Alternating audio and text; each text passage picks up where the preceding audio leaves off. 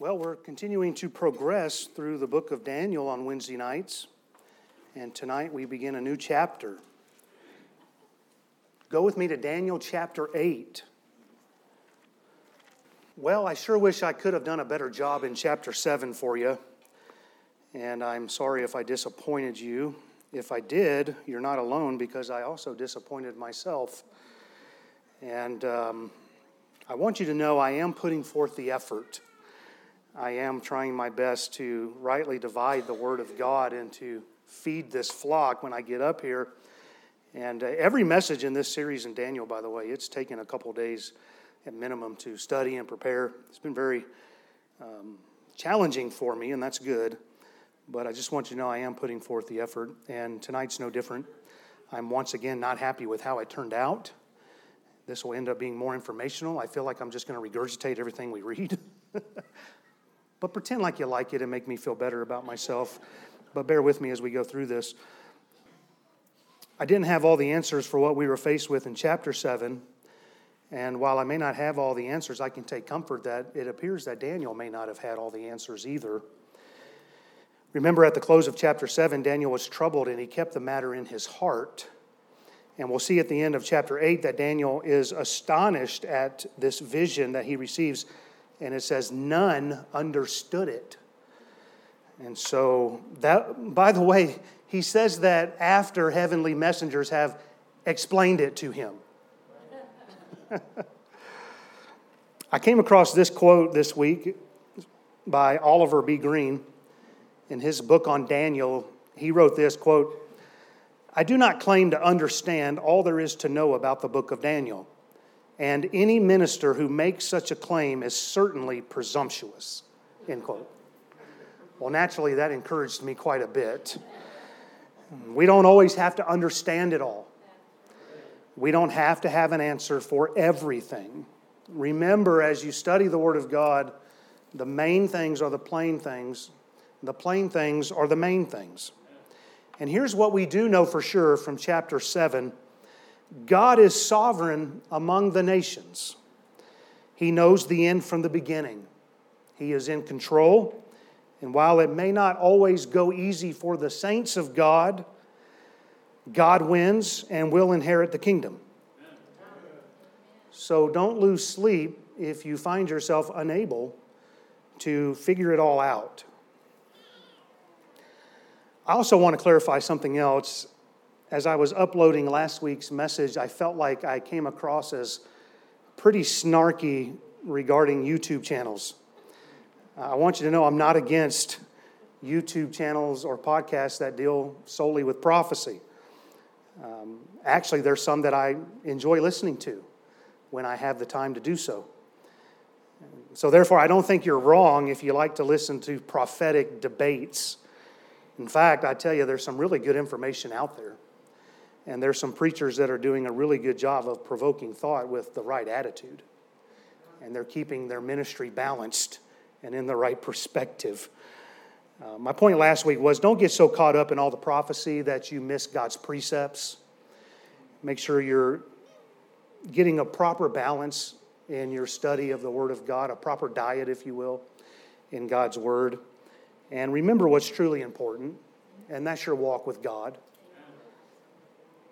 Now, as we come to chapter 8, the original language switches back to Hebrew. You may recall chapter 1 is written in Hebrew. Chapters 2 through 7 are written in Aramaic, and actually it begins in chapter 2 and verse 4 through the end of chapter 7.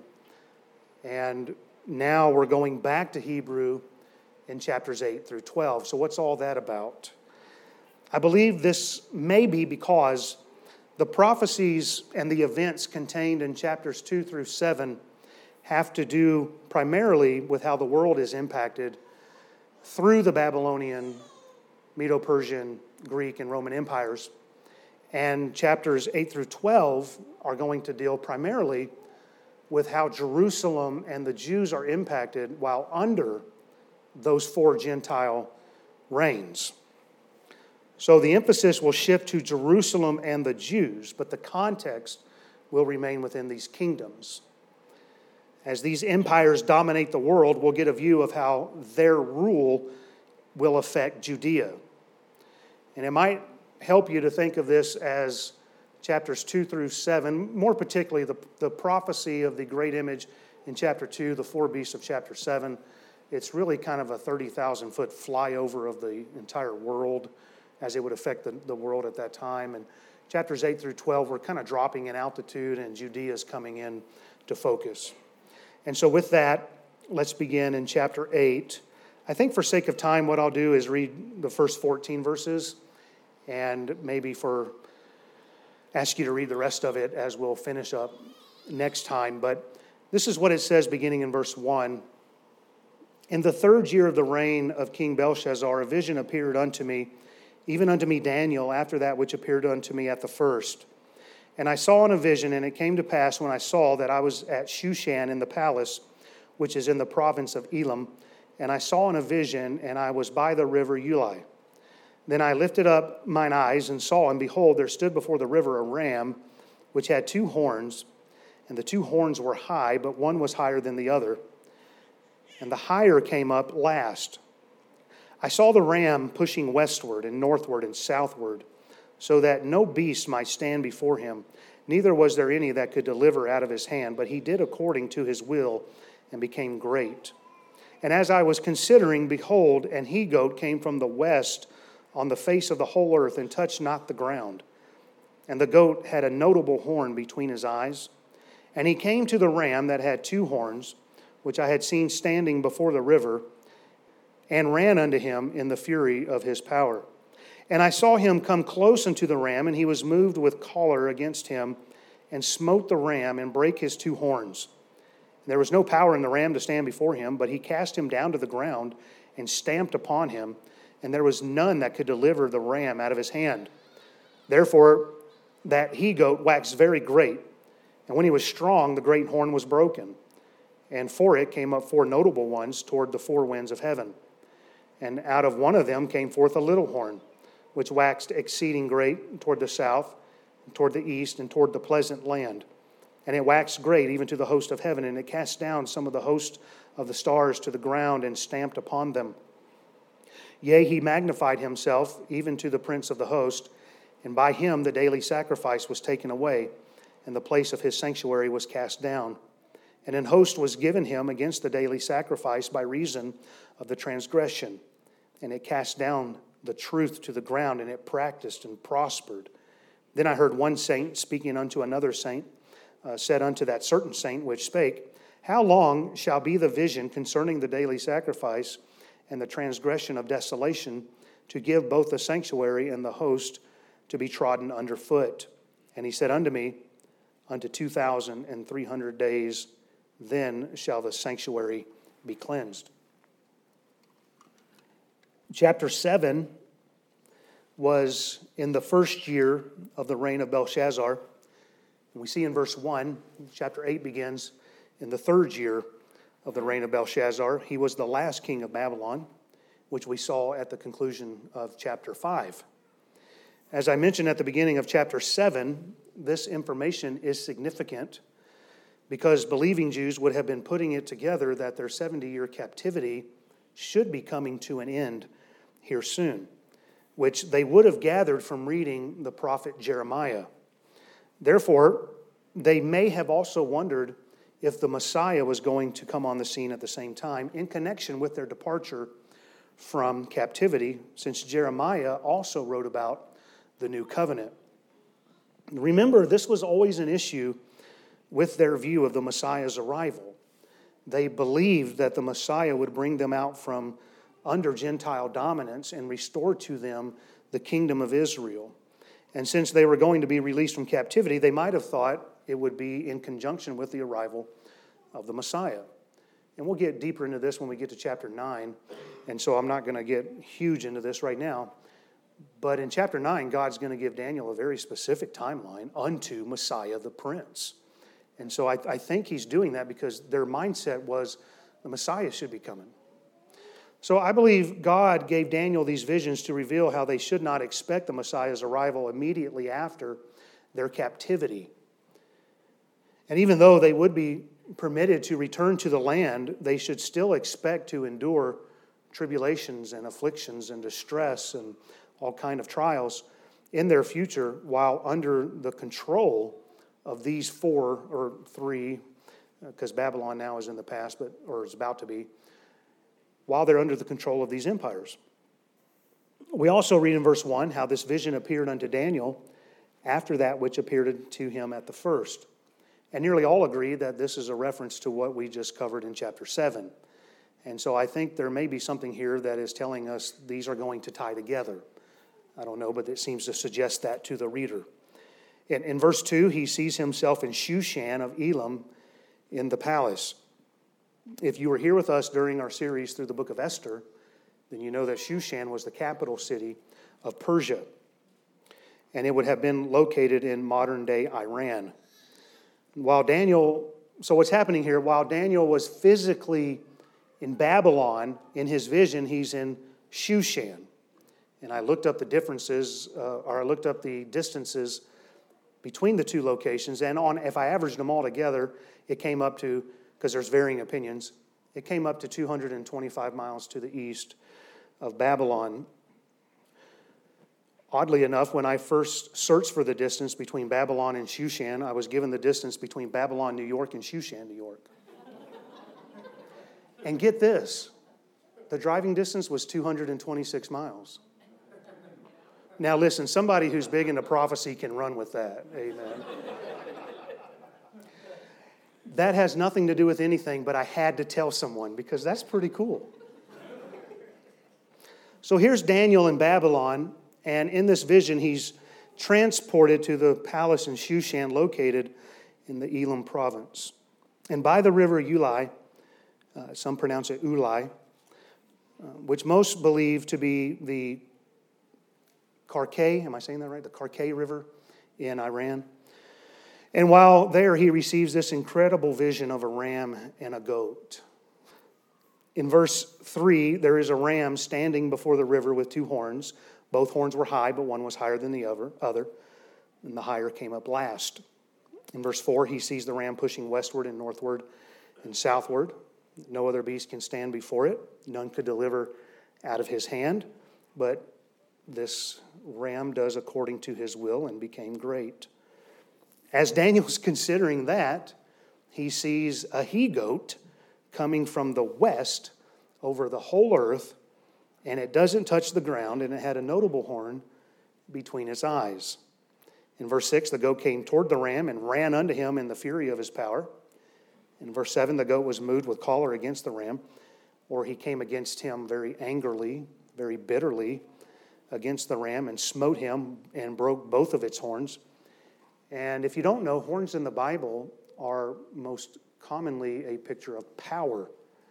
And so the horns here are a picture of their power. And so we read after the horns were broken, there was no power in the ram to stand. And the goat casts the ram to the ground, stamps upon it or treads upon it, and no one could deliver the ram from the goat. In verse 8, the goat waxes very great, or becomes very great. When the goat was strong, the great horn, or that notable horn that was mentioned in verse 5 between his eyes, it was also broken. And in its place came up four other notable horns toward the four winds of heaven. In verse 9, from among one of these four horns came forth a little horn, and it waxed exceedingly great toward the south, the east, and toward the pleasant land, which is a reference to the land of Judea. And in verses 10 through 12, we see the ungodliness of this little horn. He fights against the host of heaven. He's able to cast some down, stamps upon them. He magnifies himself to the prince of the host. He takes away the daily sacrifice by reason of transgression and casts down the sanctuary, casts truth to the ground, and he does as he pleases. And then in verse 13, the question is asked, how long shall be the vision concerning the daily sacrifice and the transgression of desolation to give both the sanctuary and the host to be trodden underfoot? And the answer is given in verse 14. And he said unto me, unto 2,300 days, then shall the sanctuary be cleansed. Now, what in the world is all this about? Well, that's what Daniel wants to know. Amen. In verse 15, look at what he says. And it came to pass when I, even I, Daniel, had seen the vision and sought for the meaning, then, behold, there stood before me as the appearance of a man. And so Daniel seeks first, and then he got an answer. And I think it's worthy to pause here for just a moment and remind us that we're supposed to be doing some seeking concerning the things of God. According to Proverbs 2, we are to incline our ear unto wisdom, apply our heart to understanding, and we are to cry after knowledge. We are to seek and to search for wisdom as for hid treasures. So please don't allow the preacher to do all your digging. But you have to invest some time into digging into God's Word. Read it. Study it. Memorize it. Meditate upon it. Get in the Word of God. Now, we have the benefit of the rest of the chapter, and we have history to look back upon. So some of this may not seem very troubling to us when we're reading this. But then again, here we are over 2,500 years later, and I'm not sure we have the answers yet. Amen. We may not know as much as we think we do. But naturally, Daniel wants to know what his vision means, so he looks for an answer, and if we seek, we shall find. He that cometh to God must believe that he is, and that he is a rewarder of them that diligently seek him. And as Daniel seeks, there appears unto him one as the appearance of a man. And in verse 16, this one that appears, he tells the angel Gabriel, make this man to understand the vision. So who is this one who has power to command the angel Gabriel? And why does Gabriel obey him immediately? Well, we aren't told who he is, but I believe this is probably an appearance of the pre-incarnate Christ. He commands Gabriel, and Gabriel obeys, which we see in verse 17. And as Gabriel approaches Daniel, he becomes afraid, and he falls upon his face. And I find it curious how holy angelic appearances in the Bible struck fear into godly people, and how this doesn't seem to be the case today with what we hear from people. Anyhow, in verse 18, we read that Daniel was in a deep sleep with his face toward the ground. Now, this isn't one of the typical Hebrew words for sleep. This is only found 7 times. And I think 3 of those occurrences are here in the book of Daniel. Maybe 4, I can't remember. But this word is not talking about being lethargic and tired, but it literally means to be stunned. And so I think what this is telling us is it's further highlighting Daniel's fear, that he's face to the ground, and it's as if he's in a deep sleep. He is struck by this appearance. Well, Gabriel begins by saying to Daniel in verse 17, understand, O son of man. That's easier said than done. All right. Understand, O son of man, for at the time of the end shall be the vision. And in verse 19, he says, behold, I will make thee know what shall be in the last end of the indignation, for at the time appointed the end shall be. And so right away in the interpretation, we're being confronted with a major decision regarding the timing of the fulfillment of this prophecy. What are we to make of these statements about the end? Isn't it interesting how we're given an interpretation in the Bible and then we have to try to interpret the interpretation? What most do today when they read language like this, they immediately look to find fulfillment at the end of all things, or as some say, at the end of this age. But is this always the case? I don't think so. And I've already covered this thought when we were in chapter 2, so I'm not going to go through all of that again, and plus it's going to show up again in chapters 11 and 12. But I will remind you of the example from Genesis 49. Jacob gathers his 12 sons together, and he's going to tell them what's going to befall them in the last days. And of course, context is everything. So when he's giving them what's going to happen to them in the last days, when he comes to Judah, he talks about the Messiah, or until Shiloh come. Obviously, what Jacob is giving, at least Judah anyhow, is up to the Messiah. But it's called the last days. And so just because we read that phrase, it doesn't have to mean end time period. Everything that says end, last, it doesn't have to all fit the same time frame. And I think we mess up by trying to make it all be forced into that. So let's look at this interpretation. We'll see if we can understand a little bit about the time of the end, and actually we'll probably get more to it next time. In my opinion, Gabriel here, he makes a lot of this very easy to understand. And if you look at verse 20, the ram which thou sawest having two horns are the kings of Media and Persia. Man, I like those kind of interpretations. That's easy to understand. Amen. Remember what was seen in the vision in verse 3. Both horns were high, but one was higher than the other, and the higher came up last. Media and Persia, also known as the Medo-Persian Empire. And I'm sorry if this is starting to sound repetitive, but like I said last week, we find this throughout the book, these four kingdoms. And I know I've mentioned all this before, but just bear with me. Media and Persia was known also as the Medo-Persian Empire. And it was obviously made up of two confederated kingdoms, the Medes and the Persians. And they are represented by the two horns of the ram. And when it says one horn became higher than the other, we know from history how the Persians would bring the Medes under their authority and rule, and these two kingdoms would become one and simply known as the Persian Empire. This was also represented by the beast like a bear in chapter 7, where it raised up on one side. Also said of the ram in the vision in verse 4 was that it was pushing westward, northward, and southward. Well, why isn't it pushing eastward? Because the Persians came from the east. And as they did, verse 4 says, none could deliver out of their hands. But he did according to his will and became great. But that wouldn't last. Look at verse 21. And the rough goat is the king of Grecia. And the great horn that is between his eyes is the first king. And so we know this is referring to the Greek Empire. And they are now coming on the scene. Remember what the goat did to the ram in the vision, or what the Greeks did to the Persians in verses 5 through 7. The Greeks came from the west and they were running with great fury and power towards the west. And they smote the Persians till there was no power for them to be able to stand before them. And the Greeks cast them down and they stamped upon them. And the goat also had a notable horn between his eyes. And verse 21 identifies it as the first king, which was none other than Alexander the Great.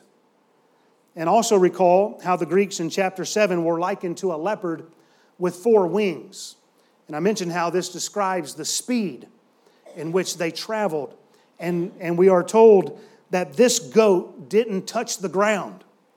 And I believe the reference is it was moving fast. And Alexander conquered with incredible speed. And as we read in verse 8, the Greeks became very great.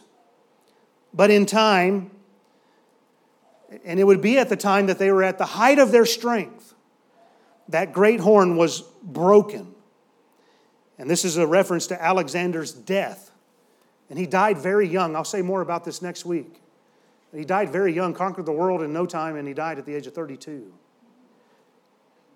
Now look at verse 22. Now that being broken, whereas four stood up for it, four kingdoms shall stand up out of that nation, but not in his power. So verse 8 told us, and for it came up four notable ones toward the four winds of heaven. And if you'll recall from chapter 7, the beast representing the Greeks had four heads. And this speaks of how after Alexander the Great's death, the Greek Empire would be partitioned into four quarters among four of Alexander's generals. He had no rightful heir, and they asked him before he died, who are you going to put in charge? And he said, the strongest. Well, they partitioned it up into four, gave it to four of his generals. And it says that it would not be, or not in his power, meaning that the Greek Empire would never be as strong again as they were under Alexander. They got weaker and weaker until eventually they get defeated by the Romans. Now, when we read these kind of things here, we are told specifically that it's going to be the Medo-Persians and the Greeks. And critics of the Bible immediately say, you see, this is written after the fact. Because there's no way anyone could know that these kingdoms were going to arise with this kind of detail. And yet God here is calling them by name beforehand. And so the critics say, well, see, that has to be after the fact. No, listen, God knows the end from the beginning. I'll remind you, God, He foretold about Cyrus, the king of Persia, by name some 150 years before he was ever born. He's talking about him by name over in the book of Isaiah. And so God knows we can trust His word. And really what it ought to do for the child of God is it ought to build your faith in God's word, that we can trust it, and that He knows what He's doing. We'll see more of this throughout the rest of the book, and it should bring us comfort to know that our God is already aware of all that is going to happen. Man, I'm wringing my hands. Israel, Hamas, I don't know what to do. God knows. Russia, Ukraine, I don't know what to do. God knows. Oh, man, I don't like what's happening in America. God knows. Listen, just trust Him. Nothing ever surprises God. Whoop. Well, let's keep going. Look at verse 23. And in the latter time of their kingdom, when the transgressors are come to the full, we'll say more about that phrase next time. A king of fierce countenance and understanding dark sentences shall stand up. It begins by saying here, the latter time of their kingdom. Whose kingdom? Contextually, this must still refer to the Greeks. That may sound trivial to you, but it's very important that we don't rush through it and we understand what the context is. And so very clearly here, in the latter time of their kingdom, we're still in the context of the Greek Empire. And I'm saying this because we don't need to jump ahead to the future man of sin that we call the Antichrist. But we are meant to stay within this context. In the latter time, it is saying in the latter time of the Greek Empire, a king would stand up with a fierce countenance, which means the king would be furious, ruthless, and very cruel. He also would possess the ability to understand dark sentences. And if I understand this correctly, it means that he would be crafty, not easily deceived, though he would be able to easily deceive others. And he also would be a very skilled politician. Look at verse 24. And his power shall be mighty, but not by his own power. And he shall destroy wonderfully, and shall prosper in practice, and shall destroy the mighty and the holy people. Now when it says he shall prosper in practice, it means he's going to do as he pleases according to his will. And we saw this same verbiage mentioned at the end of verse 12. And remember that the book of Daniel is shifting now its attention to Jerusalem and the Jews. And so when it says in verse 24 that he shall destroy the holy people, it's a reference to the Jews in Judea. And verse 9 said, this king waxed exceeding great toward the south and toward the east and toward the pleasant land. That's a reference to the land of Judea. In verse 25 it says, and through his policy. Should we be concerned with politics? Yes. And through his policy also, he shall cause craft to prosper in his hand. Remember, he's a crafty one. And he shall magnify himself in his heart, and by peace shall destroy many. He shall also stand up against the prince of princes, but he shall be broken without hand. And verses 10 and 11 say, "And it waxed great even to the host of heaven, and it cast down some of the host of the stars to the ground and stamped upon them. Yea, he magnified himself even to the prince of the host. And by him the daily sacrifice was taken away. The place of his sanctuary was cast down." And so we see that this king will take away the daily sacrifice. I got a lot of thoughts running through my head. Let me try to stay on target with my notes here. In verse 12 says, "And an host was given him against the daily sacrifice by reason of transgression, and it cast down the truth to the ground." But as the end of verse 25 says, this king will be broken as well. And then Daniel's told in verse 26, "Shut up the vision, for it shall be for many days." In verse 27, we see how all this information affected Daniel. "And I, Daniel, fainted and was sick certain days after I rose up and did the king's business, and I was astonished at the vision, but none understood it."